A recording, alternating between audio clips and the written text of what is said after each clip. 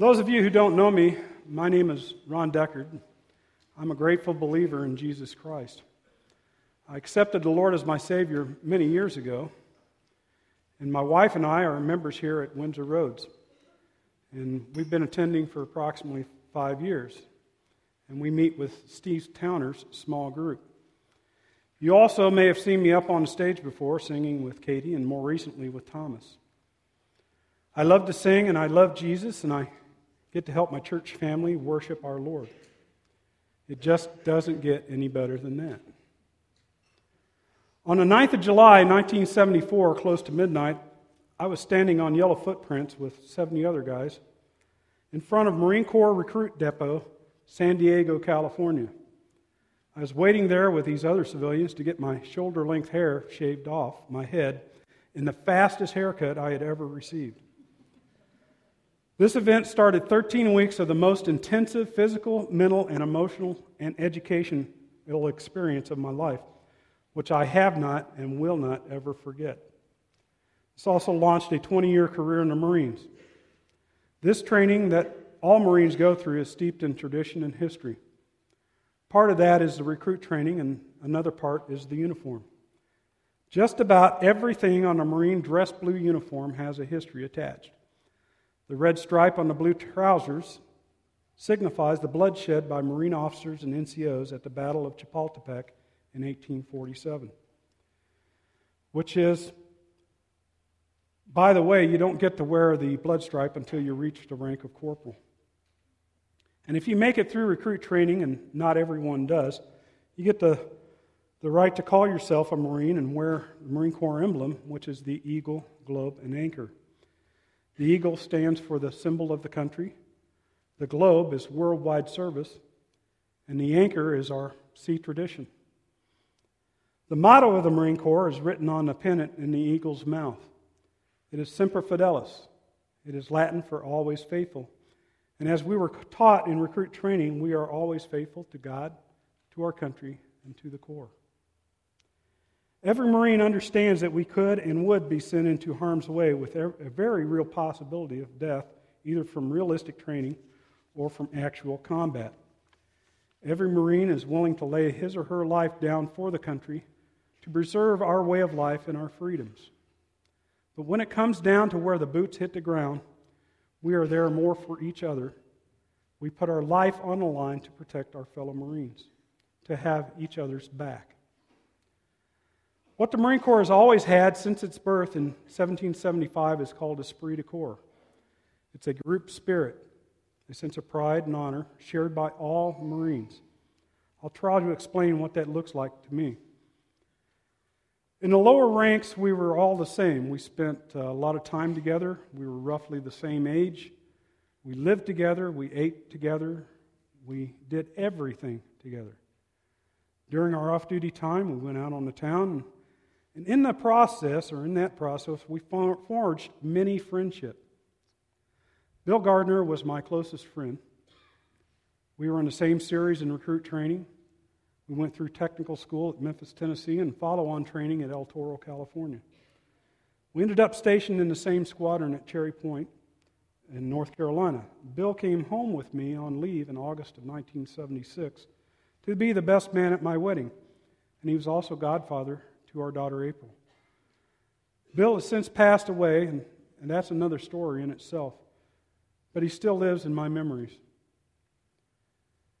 In the Corps enlisted ranks, when starting out, all you have to worry about is basically getting to work on time and doing your job well, performing up to Marine standards. As a young Marine in my occupational specialty, we took responsibility for each other, and we had 12 aircraft to maintain, and our pilots and flight crews put their lives in our hands every day, on a daily basis. But as you gain rank, more is expected of you, and you're given more and more responsibility. That increasing leadership means taking care of those you are in charge of. And if you stay in the Marine Corps long enough, like I did, you find yourself having charge of 60 Marines. I was basically their mothers and fathers, and their problems became mine. I had to ensure that they were full mission capable in all ways, such as medically, and that they Their shot records were up to date and any medical problems were taken care of. That they made their dental checkups and that they were physically fit. That they maintained their uniforms and they were trained to do their jobs right. Any and other problems that they may have had, including getting calls at 2 o'clock in the morning to bail them out of the brig. Any family life that they had, any girlfriend problems, and unfortunately any alcohol or drug problems. Any one of which could have been career-ending. When I was Line Division Chief stationed at Cherry Point, North Carolina, and a young Marine got in trouble, we had total control to inflict punishment. If my Marines got in trouble, then I took it personal. I felt that there was something I didn't instill in him or that I didn't train him properly. If I determined that he could be rehabilitated on my watch, then I would go to bat for him. I would talk to the sergeant major and ask him to let me handle it. He was, after all, my responsibility. I would then pull him into my office, read him the riot act, and devise an adequate punishment for the infraction and ensure that he knew that handling this on my level saved his career and that he needed to take steps to ensure that this didn't happen again. And as far as I know, civilian bosses wouldn't go to bat that way for any of their employees. You know, when I look back at why I initially joined, it wasn't really for America that I did it. Although that was in the back of my mind. I wanted to fly.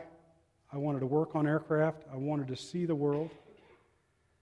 To have an adventure. And I wanted a challenge, all of which I received tenfold. Later on, when I was coming on a decision to get out of the Corps or stay in, at that time it was for my family, for the security of a job and a paycheck. And that my family would be taken care of should anything happen to me. My last re-enlistment was when I knew that I liked teaching. I liked being an instructor. And in training young Marines, I was able to mold them into the kind of Marines that I wanted them to be. Men and women who have integrity, they are trustworthy, they are loyal, and they are skilled to do their jobs well and to help them pass on the history and traditions of the Marine Corps, the esprit de corps. The Marine Corps birthday is November 10th, 1775, and every year on November 10th, Marines worldwide celebrate the birthday of our Corps. Part of that celebration is the tradition of presenting a piece of birthday cake to the oldest and youngest Marine present, signifying the passing on of our history and traditions from the old Corps to the new Corps, to the next generation of Marines. I stand in front of you today as part of the old Corps, not as lean, not as mean, but still a Marine. And I'd like to say to all my Marine brothers and sisters throughout the world, both past and present, Semper Fi, and to all military personnel, thank you for your service, and may God bless.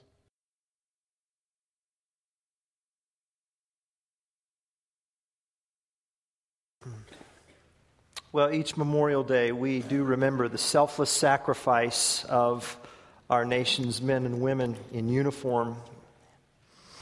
And some have performed personal acts of valor so far and above and beyond the call of duty that the President awards the Medal of Honor in the name of Congress. Medal of Honor recipients have shielded comrades from live grenades. They've rescued the wounded under scorching enemy fire. And some have sacrificed with no weapons at all. I'm thinking of Captain Emil Joseph Capon, who served in the Korean War and who calmly walked through withering enemy fire to give comfort and medical aid to his comrades. When he and they were surrounded by the enemy, Capon, fully aware of his certain capture, elected to stay behind with the wounded. And he became a POW. And while a POW, with complete disregard for personal safety, he pushed aside an enemy soldier who was prepared to execute another American POW, thus saving his comrade's life. He gave his rations to the sick. He used his strength to serve, and then finally died of pneumonia there as a POW, while pastoring his flock of fellow POWs. That's right, pastoring. Because you see, Captain Emil Joseph Capon was a chaplain who served in the Korean War. And just this year, he was awarded posthumously the Medal of Honor. Pictures of undaunted courage, pictures of unrelenting sacrifice, pictures which show us what true humility is. And it's this: humility is using my power in the service of others. Humility is not, shucks, folks. That's not humility. Humility is using my strength, my power, my resources, not for my selfish and self-centered purposes. Humility is using power and strength and resources in the service of others. And that's what makes every one of these pictures inspirational and patriotic. And I will tell you this, as inspirational as these pictures are, there is one picture which rises far above all the others. And I want you to see that picture today. If you have your Bibles, I'd like you to turn to the New Testament book of Philippians. Philippians chapter 2. I'm going to be reading verses 5 through 11. You'll find Philippians 2 on pages 980 and 981 in your church Bibles. In the pouch in front of you are copies of God's Word. And you'll find Philippians 2, 5 through 11 on pages 980 and 981. And if you don't have a copy of God's Word to call your own, feel free to just take that, put your name in it, and receive it as a gift from this church family.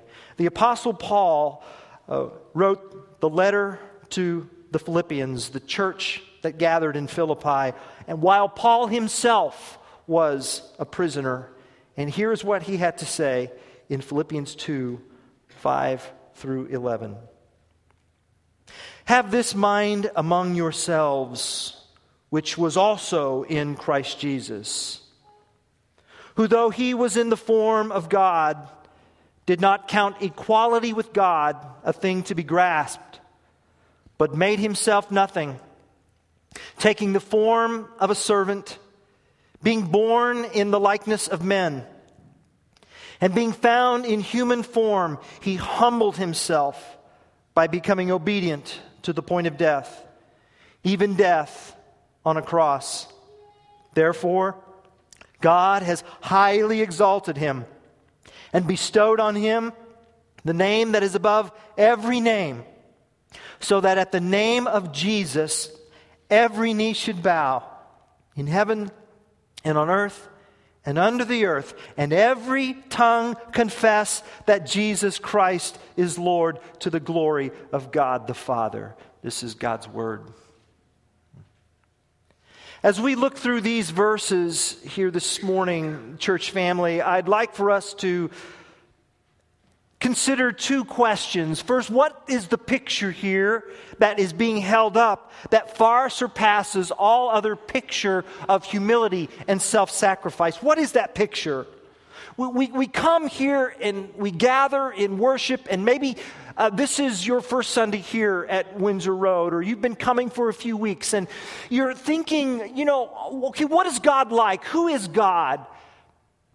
What's the character of this person that everyone in here believes in and worships? What is God like? Well, these verses offer a very clear picture of who God is and what He's like. And I want us to talk about that picture because we will see it. And then I want us to see the point behind the picture. What's the purpose of this picture? What's the point? We'll learn that the purpose of this is not just simply the dissemination of information, but rather the challenge towards transformation. God never just gives us His Word to inform us. Rather, He gives us His Word to transform us. And so let's first consider what this picture is. What is this picture of God. Well, this picture is a picture of a king who descended into greatness. It's a picture of a king who became a servant. It's the picture of a king who journeyed from his heavenly throne to an earthly cross and then back to his heavenly throne. This picture, which comes to us in the form of a hymn, a Christian hymn. That's what verses 5 through 11 really are. These verses were actually sung and spoken and recited very early in Christianity as believers gathered in house churches. This was part of their liturgy.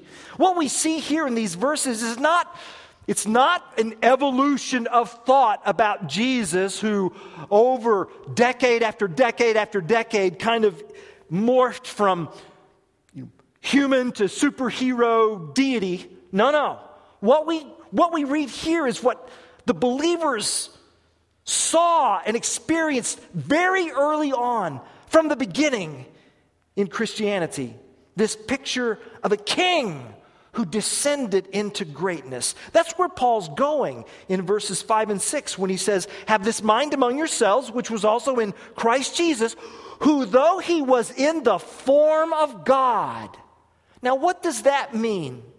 In the form of God. It means that godness and deity and divinity, all of these are at the core of who Jesus is. It means that Jesus possessed in full the essence and the privileges and the glory of God. It means that Jesus in his heavenly splendor was already at the top of the ladder. He already had the corner office. He already occupied the supreme throne. And this is even stronger than if the Apostle Paul would have written, "Jesus is God."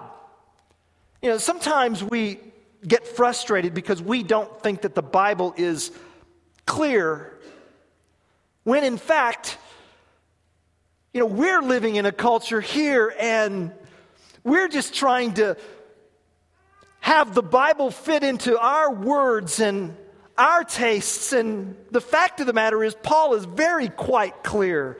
Because you see, anyone in the first century could have said that about themselves. Caesar thought he was God. Oprah says that today. Yet the Apostle Paul makes it clear that Jesus' DNA, the core of who he was and is God. He possessed the very qualities that made him God. He was equal with God the Father. He was in the form of God. And this tells us something about the God we worship. As you read through the New Testament, it doesn't take very long until you get the idea that the New Testament, the Bible teaches that there is a threeness to the oneness of God. That the God we worship is unique in that he is three persons in one being, our triune God. Now, I'm not talking about 1 + 1 + 1 equals 3. I'm talking about 1 times 1 times 1 equals 1. I'm talking about the kind of algebra that says 3x equals 1y. Three persons and one being. And this is unique among all of the religions on earth. This Trinitarian understanding of God. And it's certainly unlike Islam's understanding. For in Islam, Allah is one person, one being. Which means that Allah must create someone in order to love someone. Allah must form someone in order to be in relationship with someone. Allah must make in order to get. But the Judeo-Christian triune God of the Bible, our three-in-one God of Scripture, enjoyed perfect love, perfect unity, perfect fellowship. The community of the Trinity enjoyed perfect relational harmony before creation, before angels, before humans. Our three-in-one God did not create Adam and Eve because he was lonely. He created because he's love. Self-giving, sharing love. This is our God. And Colossians chapter 1 specifically says that God the Son is the image of the invisible. For by him all things were created, thrones or powers or rulers or authorities, all things were created by him and for him. And in him all things hold together, which means this: before he came to earth, Jesus was rich beyond splendor in the heavenlies. He possessed all the majesty of deity. He performed all of its functions. He enjoyed all of its prerogatives. He was adored by the Father, worshipped by the angels. He was invulnerable to pain, frustration, embarrassment. He lived in unclouded serenity. His supremacy was total. His satisfaction was complete. His blessedness was perfect. He had secured none of these rights by effort. It was just simply the way things were and had always been, and there was no reason why they should change. None whatsoever. But they did change, didn't they? And why? Because of our sin, that's why. Humans committed high treason against this splendid king. And when our sin fractured and stained and separated us from God, Jesus did not prize his position or his deity or his status so much that he was unwilling to rescue us. That's what verse 6 says.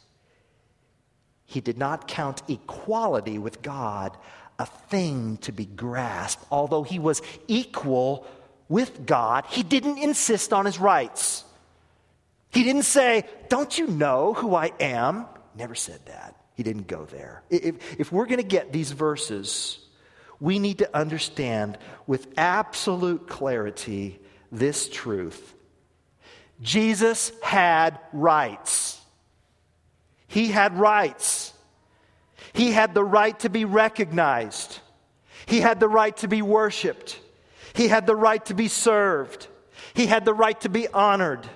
He had the right to be immune from suffering. He had the right to be treated in a way that reflected the dignity of his glory. He had the right. And he could have arrived on earth in a manner worthy of his rights. He could have arrived like our president does on Air Force One. Wow. What an entrance. Flanked by fighter jets, chauffeured in the Beast, swarmed by the Secret Service, all in visible splendor. He had those rights.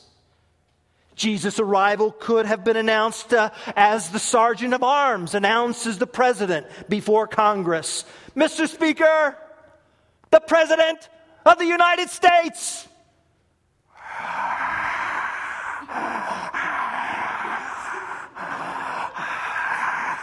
I get goosebumps. He had those rights. And he chose not to cash in those rights or exercise those rights or claim those rights. He elected not to grasp at those rights. Instead, he emptied himself. Verse 7. He emptied himself. What was that like? Does that mean that Jesus gave up a percentage of his deity? What was he now, like half and half? What? No, that's not. No. The way to understand this phrase, he emptied himself, the key is to know that it's not what he emptied himself from, but what he emptied himself into. He emptied himself into the very world he created. Furthermore, Jesus emptied himself not by what he took away, but by what he took on. He emptied himself not by what was subtracted, but by what was added. He became what he had never been without ceasing to be what he always was. And that was a servant. Verse 7. He emptied himself by taking the form of a servant. The royal son assumes a new relationship with his father. He is now a slave, a servant, a doulos, a non-person, someone with no rights whatsoever. So he can't cry out to those who crucify him, "Don't you know who I am?" And furthermore, all this took place in human flesh. Verses 7 and 8. Being born in the likeness of men and being found in human form. Now, I mean, it's not saying that he just kind of appeared to be a human. That's not what Paul's saying there. It's that there was nothing visually extraordinary about Jesus that would lead anyone to think that he was anything more than a human by just looking at him. It's not like he walked around with a halo. It's not like he, was radioactive and just glowed everywhere he went. He was human, which means he sweat. And he got the flu. And he had body odor and bad breath and pimples. And he got blisters and splinters and sore muscles. And it means he got sleepy and hungry and thirsty. And it means he was tempted. There's not one temptation that you've experienced that Jesus hasn't, be it greed, power, pride, money, sex. And by the way, a pastor and author named Tim Keller notes that, the last people on the face of the earth who could be persuaded that Yahweh had indeed come in the flesh would be Orthodox first century Jews. I mean, their system of theology just wouldn't allow it until he appeared. Until the majesty and the glory and the grace of God appeared. And so, can you imagine for them to be persuaded that Yahweh had put on skin? Jesus must have been a remarkable person. His teaching, his level of character, the quality of his personality, his morals, his intellect, his relational skills. My goodness, at last, here was a somebody. And in a world where people were so worried about how they looked and who they were and trying to be somebody instead of a nobody, here comes the one who truly was a somebody, and he put himself into a position which virtually guaranteed that he would be misunderstood and mistreated and underestimated.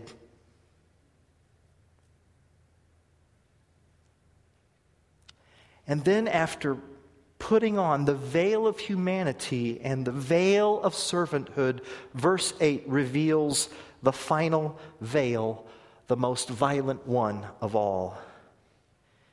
He humbled himself by becoming obedient to the point of death, even death on a cross. Now, you and I, 21st century Americans, we buy crosses, we hang them around our necks, we put them up on walls, or we embed them in concrete. But I'm telling you, in the first century, no first century Roman citizen would dare utter the word cross in public company, because that was just bad form. The horror of the cross buried the splendor of Christ so deep that it just became impossible for flesh and blood to see who he really was. That's why he said, "Father, forgive them, for they don't know what they're doing." Battered and abandoned. He looked like anybody but God. He barely looked human. He looked like a hell-bound thug. He looked like an atheist and a blasphemer.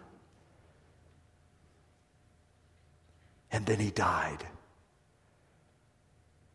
The very last word in verse 8 is the word cross, because that is what always happens when you are pinned to the cross.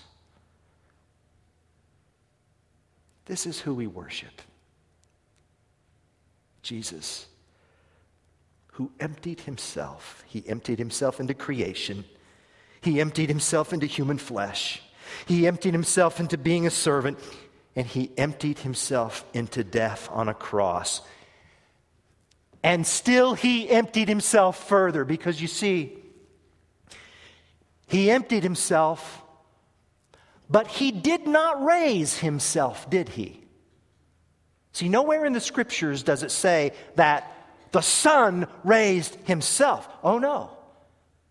Scriptures say that the Father raised him. Only the Father would do that. What a breathtaking risk. Jesus totally entrusted himself to the care and love of his heavenly Father. Had the Father not raised Jesus, that body would still be in the tomb. But he did, didn't he? Therefore, verse 9, God has highly exalted him. God has super exalted him and bestowed on him the name that is above every name. The highest name in the Hebrew mind was the name Yahweh. And here Jesus has the name Yahweh above every name, so that at the name of Jesus, every knee should bow in heaven and on earth and under the earth, and every tongue confess that Jesus Christ is Lord, to the glory of God the Father. This is who our God is. In humility, Jesus sacrificed himself for us. In humility, he used his power and his strength and his resources in the service of others. In humility, he traded the homage of angels for the hatred of enemies. And in complete disregard for his own safety, he took the grenade of sin in his cross-pierced hands and he absorbed its blast with his body. That's the picture. The picture of the king who became a servant, who left his heavenly throne and mounted an earthly cross, only to be super exalted back to his throne. This is our God. That's the picture. That's why it's above and beyond any other picture of any other sacrifice. But there's a point to that picture. The point is not just for information's sake. The point is for transformation's sake. The purpose of the picture is that God wants his church. God wants this church for whom his Son died to then imitate the humility of his Son. The king became a servant so that his servants would live like the king, so that they would act like the king, so that they would love like the king, so that they would think like the king. Paul did not rehearse this hymn just to give us information about Jesus. Paul had a point. It's in verse 5. Have this mind in you, which was also in Christ Jesus. Verses which were first written to a very status-conscious culture in the first century. You see, Philippi was a Roman colony. Philippi was a piece of Italy in Greece. Some have said that Philippi was the most Roman of all the Roman colonies. So if you were from the east and you stepped into Philippi, you could just breathe the air, and it was as if you were in Rome itself. It was a city of retired Roman soldiers and officers, and it was a very status-driven city, a very highly stratified Roman society, and so Philippi was filled with proud people eager to publicly display their rank and social class. They were climbers, they were graspers, that's what they were. And in the face of this class-conscious society, Paul uses the S word and the C word, the slave word and the cross word. Anathema to citizens of the empire. Yet Paul is challenging these believers. Stop looking at your culture. Look to your king. Look to Christ. Stop grasping. Start serving. Might that be a good word for us? We who are not equal with God, count equality with God as something to be grasped. But Jesus, though equal with God, he descended to the bottom of the ladder. He emptied himself. Philippi was full of itself. Jesus played the servant. Philippi played the king. Could that be true of any of us? Could any of us be guilty of grasping? Let's see. Any time we've ever said, I've got my rights, that's grasping. Any time we've ever said, well, I'm not going to apologize to them. They're going to have to come to me if they want this settled. That's grasping. Any time we ever say, I know what God's word says, but I've got to do what makes me happy, that's grasping. And Jesus found his name by losing it. And, when we try to get a name by grasping, the worst thing that can happen is for us to get to the top of the ladder, because then we don't even know who we are. And what we are is full of pride, because that's where grasping comes from. It comes from a heart of pride. And church family, pride is your greatest enemy. Humility, though, is your greatest friend. Pride is of Satan. Humility is of the Spirit. In pride, we want to compare ourselves to others so that we can feel better in our puny little kingdom of one. But in humility, ought we not compare ourselves to the one King? Pride covets the success of other people. Humility celebrates the success of other people. Pride holds power for self. Humility holds power to serve others. Pride is about what I have done. Humility is about what Jesus has done. Pride is about my glory. Humility is about the glory of Christ. Pride says, I am God. Humility says, no, Jesus is God. And pride is the mother of all sin. Humility is the mother of all joy. And pride can be achieved in this life, right? But humility is what we must continually pursue in this life. You never arrive at humility. You're on the path of humility. You pursue humility, but you don't get there.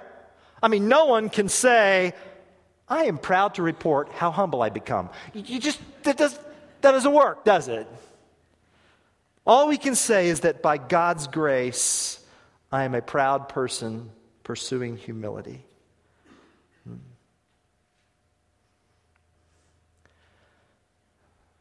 Church, I need to hear this. I need this. My ego has never needed steroids.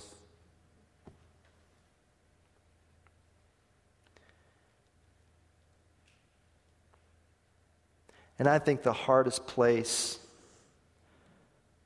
for me to exercise humility is when I get home, in my marriage and with my family. This is the easiest place we're ever going to be humble, right here, right now, in this room. It just gets harder once we leave those doors, right? But humility is what we must pursue, because humility is what garners the attention of our God. Do you know that? You want to get the attention of God? You want God to just, kind of fix his gaze upon you? Listen to what Isaiah 66:2 says. The Lord says, but this is the one to whom I will look, he who is humble and contrite in spirit and trembles at my word. This is the one, literally, this is the one to whom I will gaze. Do you want to get the gaze of God?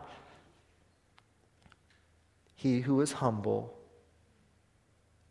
he who uses his strength, her strength, their resources in the service of others. Jesus was and is the only one who ever did this perfectly. He's the perfect example of sacrificial humility. And so Paul says, have this mind among yourselves, which was also in Christ Jesus. Paul doesn't say, now here's 7 tips for a more humble life, or here's 5 ways you can be. You know what he does? He just says, Jesus. Jesus. Fix your eyes on Jesus. Have the same mindset as Jesus. Talk like Jesus. Speak like Jesus. Relate like Jesus. Think like Jesus. What would it look like for our church to do that? As a family, what would that look like? To practice humility, to use our strength and resources in the service of others. What would that look like? Well, we know what this looks like. By God's grace, 2 missions teams are going to be sent out this summer. We're going to be praying over them in just a moment to the Dominican Republic and to Ethiopia. You may not be able to go to either of these countries, but I'll tell you where you can use your resources and strength in the service of others.